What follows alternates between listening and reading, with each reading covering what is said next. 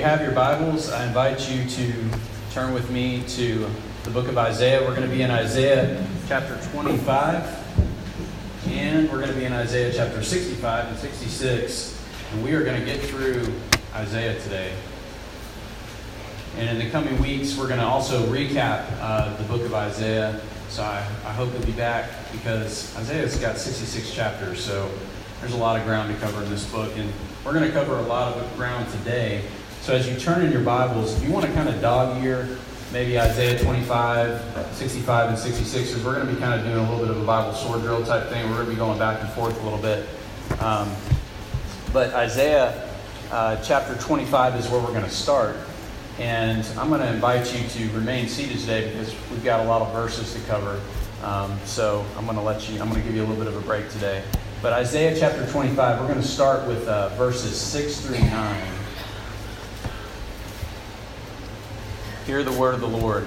On this mountain, the Lord of armies will prepare for all the peoples a feast of choice meat, a feast with aged wine, prime cuts of choice meat, fine vintage wine. On this mountain, he will destroy the burial shroud, the shroud over all the peoples, the sheet covering all the nations. He will destroy death forever. The Lord God will wipe away the tears from every face and remove his people's disgrace from the whole earth. For the Lord has spoken. On that day it will be said, "Look, this is our God. We have waited for him, and he has saved us. This is the Lord. We have waited for him. Let us rejoice and be glad in his salvation." And then if you want to turn to Isaiah chapter 65, we're going to look at verses 17 through 25. For I will create a new heaven and a new earth. The past events will not be remembered or come to mind. Then be glad and rejoice forever in what I am creating. For I will create Jerusalem to be a joy and its people to be a delight. I will rejoice in Jerusalem and be glad in my people. The sound of weeping and crying will no longer be heard in her. In her a nursing infant will no longer live only a few days, or an old man not live out his days. Indeed, the one who dies at 100 years old will be born as a young man, and the one who misses 100 years will be considered cursed. People will build houses and live in them. They will plant vineyards and eat their fruit. They will not build and others live in them. They will not plant and others eat. For my people's lives will be like the lifetime of a tree. My chosen ones will fully enjoy the work of their hands. They will not labor without success or bear children destined for disaster. For they will be a people blessed by the Lord, along with their descendants. Even before they call, I will answer. While they are still speaking, I will hear. The wolf and the lamb will feed together, and the lion will eat straw like cattle. But the serpent's food will be dust. They will not do what is evil or destroy on my entire holy mountain, says the Lord. And then Isaiah chapter 66. This is what the Lord says. Heaven is my throne, and earth is my footstool. Where could you possibly build a house for me, and where would my resting place be? My hand made all these things, and so they all came into being. This is the Lord's declaration. I will look favorably on this kind of person, one who is humble, submissive in spirit, and trembles at my word. And skipping down to verse 7. Before Zion was in labor, she gave birth. Before she was in pain, she delivered a boy. Who has heard of such a thing? Who has seen such things? Can a land be born in one day, or a nation be delivered in an instant? Yet as soon as Zion was in labor, she gave birth to her sons. Will I bring a baby to the point of birth and not deliver it, says the Lord? Or will I who deliver close the womb, says your God? Be glad for Jerusalem and rejoice over her, all who love her. Rejoice greatly with her, all who mourn over her, so that you may nurse and be satisfied from her comforting breast, and drink deeply and delight yourselves from her glorious breast. For this is what the Lord says, I will make peace flow to her like a river, and the wealth of nations like a flood. You will nurse and be carried on her hip, and bounce on her lap. As a mother comforts her son, so I will comfort you, and you will be comforted in Jerusalem. You will see, you will rejoice, and you will flourish like grass. Then the Lord's power will be revealed to his servants, but he will show his wrath against his enemies. Look, the Lord will come with fire. His chariots are like the whirlwind, to execute his anger with fury, and his rebuke with flames of fire. For the Lord will execute judgment on all people with his fiery sword, and many will be slain by the Lord. Those who dedicate and purify themselves to enter the groves, following their leader, eating meat from pigs, vermin, and rats, will perish together. This is the Lord's declaration. Knowing their works and their thoughts, I have come to gather all nations and languages. They will come and see my glory. I will establish a sign among them, and I will send survivors from them to the nations, to Tarshish, Put, Lud, who are archers, Tubal, Javan, and the coasts and islands far away, who have not heard about me or seen my glory. And they will proclaim my glory among the nations. They will bring all your brothers and all the nations as a gift to the Lord on horses and chariots and litters and on mules and camels to my holy mountain Jerusalem, says the Lord. Just as the Israelites bring an offering in a clean vessel to the house of the Lord, I will also take some of them as priests and Levites, says the Lord. For just as the new heavens and the new earth which I will make will remain before me, this is the Lord's declaration, so your offspring and your name will remain. All mankind will come to worship me from one new moon to another, and from one Sabbath to another, says the Lord. As they leave, they will see the dead bodies of those who rebelled against me, for their worm will never die, their fire will never go out, and they will be a horror to all mankind. This is the word of the Lord. Pray with me. Father, may the words of my mouth be seasoned with salt. May it give grace and hope to those who hear today, Lord. And I ask these things in your Son's name, Jesus. Amen.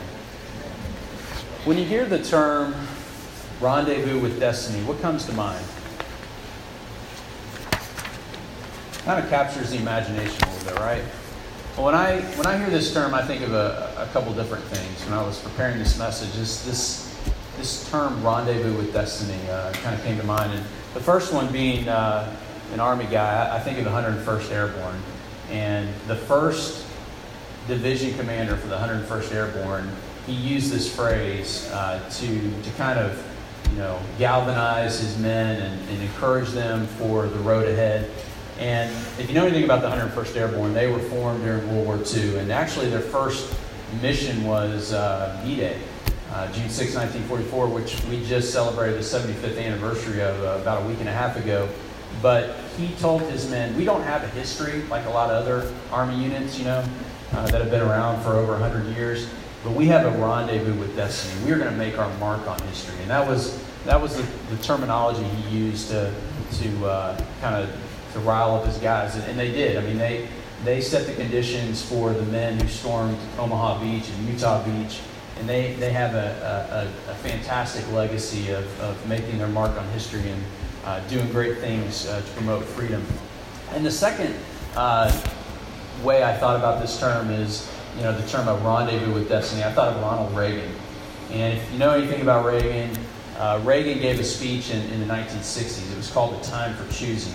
And he used this term to really kind of galvanize support for the road ahead and confronting the Soviet Union, which he later termed the evil empire. But there was a time in our history during the Cold War where there were many proponents that said, we just need to get along with the Soviet Union. And there was this strain of appeasement. And so Reagan was staunchly opposed to that. He said, we have to stand and reaffirm our principles that made us a great nation. We have to continue to be a beacon of light and hope for the world, sitting on a hill. And so he said, we have a rendezvous with destiny. We have a choice. And this choice is going to impact our kids and grandkids. Will we step up and take sometimes the harder road of confronting evil and boldly standing up to our enemies, or will we surrender? And so he said this time of choosing is really a rendezvous with destiny. Well, as I looked at these passages, I thought of this term because I think there's four rendezvous that we see here. And if you know anything about the background of the word rendezvous, it's a French word, high school French coming through for a little bit there. But we have, it comes, really the root is to present yourself. So it's this idea of like a prearranged meeting that's going to take place. And so I see some meetings. I see some rendezvous from these passages of Scripture. And the first one I see, we see in Isaiah chapter 65. First one I want to touch on is God has a rendezvous with the curse. When we think about the curse, as I'm thinking about this passage, I think of thermodynamics. And some of you that are not science nerds like me are probably wondering what is thermodynamics. I'm not a big science guy, but I know about this one. Thermodynamics is this idea, it's this doctrine of naturally rising disorder. It's pretty firmly established science, okay? Here's some practical examples of thermodynamics. If I drive into the Walmart parking lot, there's a pretty good chance before I leave that there might be some paint that scraped off my vehicle or maybe a ding in my door. Okay, I'm not trying to throw Walmart under the bus. It's just a big populated area. You could say the same thing about Neyland Stadium or a lot of other places. But we see this principle at work all the time, right? I think about my wife, Bethany, who works tirelessly, in our flower beds, weeding the flower beds, spraying our lawn, get rid of the weeds. I mean, we see this idea that if we just let things stay how they are, then disorder is going to occur, okay? So some of you right now, some of you kids are probably thinking about your bedrooms right now, okay? Parents, you know what I mean. There's this idea of rising disorder.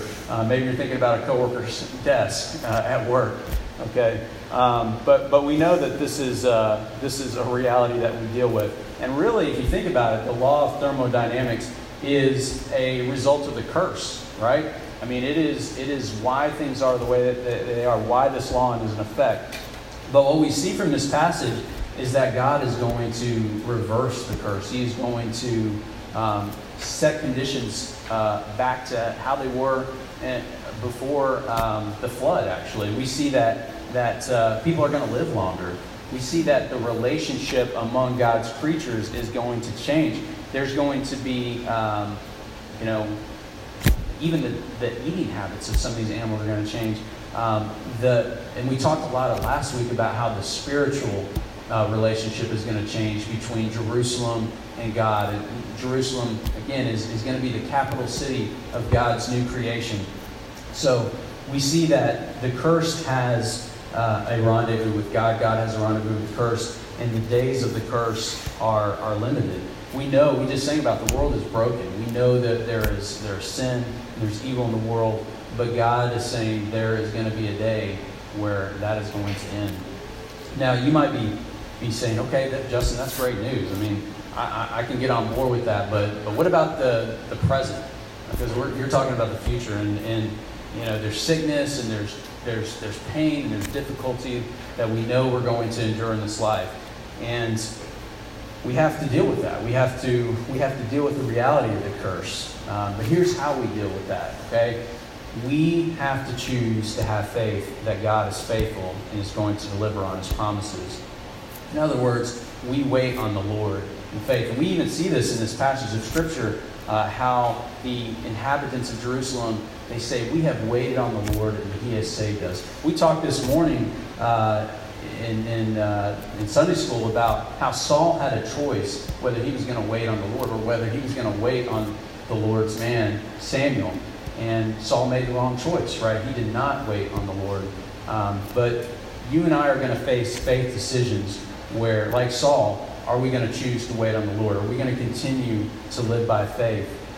St. Augustine wrote in his book, Confessions, he opened his book this way. He said, you made us for yourselves, and our hearts are restless until they rest in you. Sin makes us restless. The curse makes us restless. But God says, come to me, all you who are weary and heavy laden, and I will give you rest.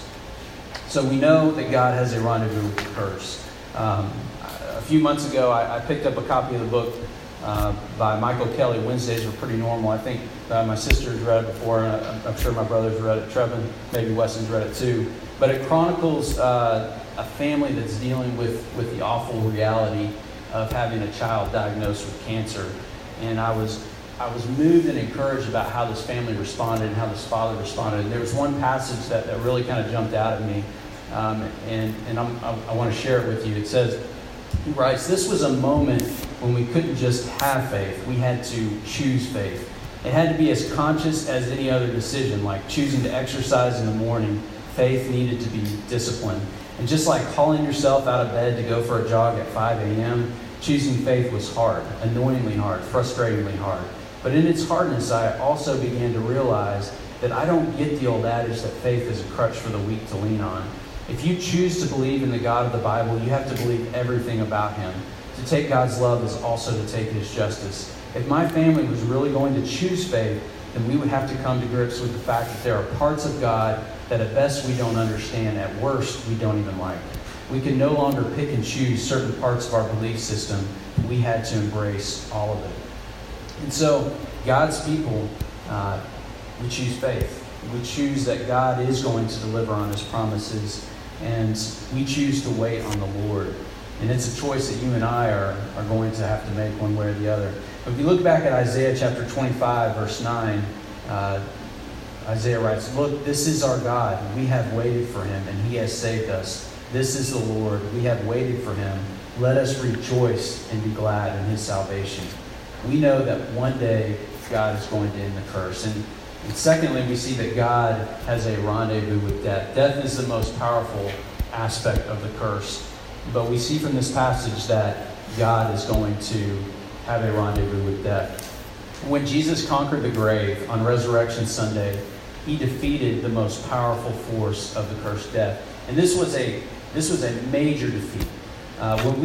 In the military, we use different terms, and they're very precise terms. So if you give a commander a mission to defeat the enemy, that means something different than if you give that commander a mission to destroy the enemy, okay? Two different outcomes. When Resurrection Sunday occurred, Jesus defeated the enemy, and it was a powerful defeat. It shocked the forces of evil. But he did not destroy death, because you and I have experienced loved ones who have died, and you and I will one day die because of our sin. But he defeated the most powerful aspect of the curse. He defeated death through his own resurrection. Never been done before. Through his own power, he walked out of that grave. But we know from this passage that God has another rendezvous with death, and this time he is going to destroy death. It is going to be complete annihilation, complete destruction of death. We see in Isaiah chapter 25, verses 7 and 8, he says, "On this mountain he will destroy the burial shroud." Those are grave clothes. "The shroud over all the peoples, the sheet covering all the nations. He will destroy death forever. The Lord God will wipe away the tears from every face and remove his people's disgrace from the whole earth. For the Lord has spoken." We look at Paul's letter to the Corinthians. Paul discussed the first fruits of death's defeat, and that's Jesus' resurrection. But then Paul talks about death's coming destruction. So if we look at 1 Corinthians chapter 15, verse 23, Paul writes, "But each in his own order, Christ the first fruits, afterward it is coming, those who belong to Christ." And we're going to defeat death too if we are in Christ. In verse 24, he says, "Then comes the end, when he hands over the kingdom to God the Father, when he abolishes all rule and all authority and power. For he must reign until he puts all his enemies under his feet. The last enemy to be abolished is death. For God has put everything under his feet." And then if we skip down to verse 54, he writes, "Death has been swallowed up in victory. Where, death, is your victory? Where, death, is your sting? The sting of death is sin, and the power of sin is the law. But thanks be to God who gives us the victory through our Lord Jesus Christ." So do you notice the parallels between Paul's letter to the Corinthians about God putting everything under Jesus' feet, and then Isaiah says the earth is his footstool? And that includes everything. Every aspect of the earth. And that includes the painful aspect of death. It is going to be under his feet. He is going to crush it. When you think that term is used for domination, and Jesus is going to dominate and destroy death. And that means the enemies of God are going to be subjugated and destroyed as well. The ruler of this world, Satan, is going to be cast out. We see that in John 12:31. Jesus says, "The ruler of this world will be cast out." And we know that there are forces in darkness has power over this earth. But Paul restates the truth that by claiming that God has put everything under Jesus' feet. And that's why he can go on to taunt death later on in this passage. He says, "Death, where is your sting? Where is your victory?" Because Paul had witnessed the risen Jesus who had defeated death. He saw him on the road to Damascus, and he had encountered him, and he saw that he had defeated death. And he knows, so he can boldly say with confidence that the power of death is waning when it comes to the power of Jesus and the power of the resurrection. And I love what my brother Trevin wrote. He wrote on his blog, Kingdom People. By the way, if you're not subscribed to Kingdom People, you're doing it wrong, so you need to go ahead and do that. But Trevin helped me write this message a little bit by writing this. I love what he wrote. He says, when we trust in Jesus, when we believe that He is the resurrection and the life, and when we repent of our sins and put our faith in Him as our Savior and Lord, we are reconnected to the source of life. We are reunited to God, our Creator. So even if this body of mine will die, it will not stay dead forever. When we die, our spirits go immediately to be with Jesus, and our bodies await the day of resurrection when Christ returns to harvest the seeds we plant in the ground. That's why we can die defiantly. We can look at our last enemy square in the face, take one last breath, hear one last pulse of our heart, and say this: I will breathe again. This heart will beat again. This body will rise again, because my sins are gone, and my Savior got up from that grave. Amen. So God has a rendezvous with the curse. God has a rendezvous with death. But God also has a rendezvous with His people. We see this throughout these passages in Isaiah. God is worth waiting for, because in the waiting, He walks with us. God walks with us through the dark times. He walks with us through the valleys. He comforts us. He strengthens us. We read earlier in Isaiah chapter 40, God renews the strength of those who wait on Him. So His people wait on Him, and He gives them the strength to keep pressing on. But God is also preparing a reward for His people. And we see this in this passage. We see this feast that's unfolding in this passage. In Isaiah 66, God also says He looks favorably on His people. So He looks favorably on His people, and He's going to prepare a feast for His people. We see that peace and prosperity are going to flow to Jerusalem from across the world. Jerusalem is going to be the epicenter of where God demonstrates His power and His love for His people. It's going to be the capital city of the new earth, and all nations are going to be represented in New Jerusalem and in administering God's worship service. It's going to be a continual worship service. People are going to come across the world. They're going to take part in it, and God is going to absorb them into His administering His worship services. And at this point, the period of waiting is over. It's time to celebrate. God's promises are being fulfilled. Now, I think it's important that Isaiah, he's careful to define who God looks favorably at. And this is important for us to focus on. God looks favorably on people who are humble. We see in Isaiah 66, 1 and 2, submissive in spirit and trembles at my word. And when I think about this passage, I think of so many volunteers at Blackman Baptist who were humbly serving VBS this week, who are serving in the nursery right now, who were maybe serving and teaching Sunday school this morning. I think about God's people who are submissive to the Spirit, men who met at 5 o'clock on Tuesday morning, who say, we want to be led by the Spirit, not led by the flesh. We want to instill some accountability in our lives, protect our families, protect us, and be led by the Spirit.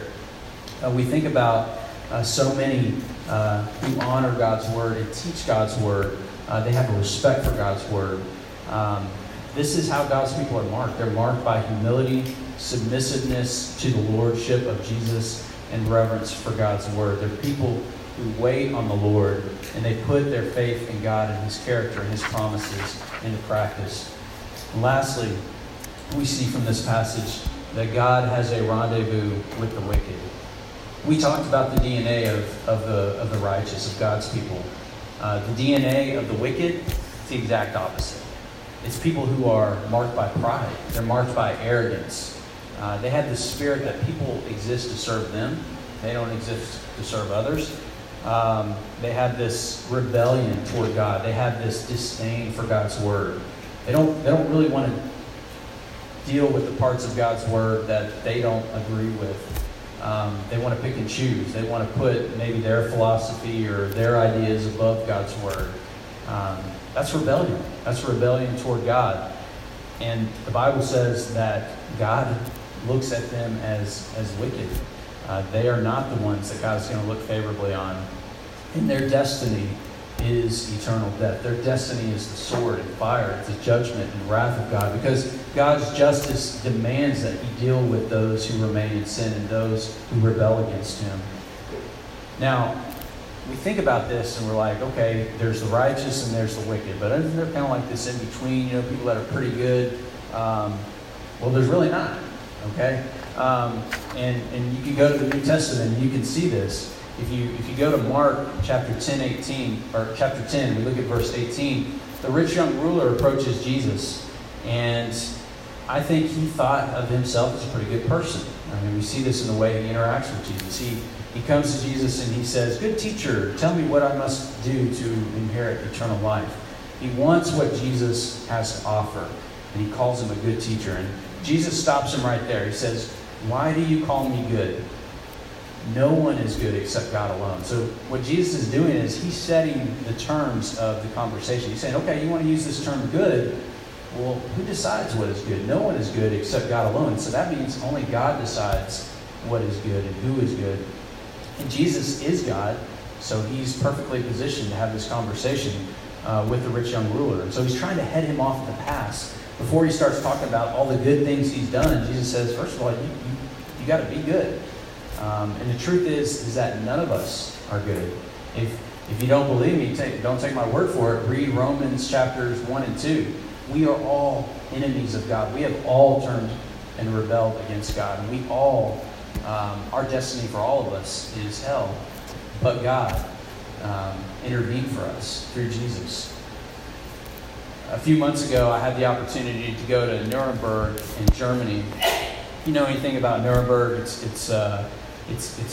was kind of the golden age of Nazism in Germany. They had this massive rally there where Adolf Hitler was really kind of glorified, and it was also became the site of the Nuremberg trials after the war, where justice was executed for these war criminals, people that did heinous things. And I remember reading about one of these war criminals that they were talking to, and said, "Why did you do these things? Such evil things. The Holocaust and the atrocities committed against the Jewish people in Europe." And he said they were vermin. I mean, he saw them as subhuman. He saw himself as good and doing good things by murdering, Jewish people and doing evil.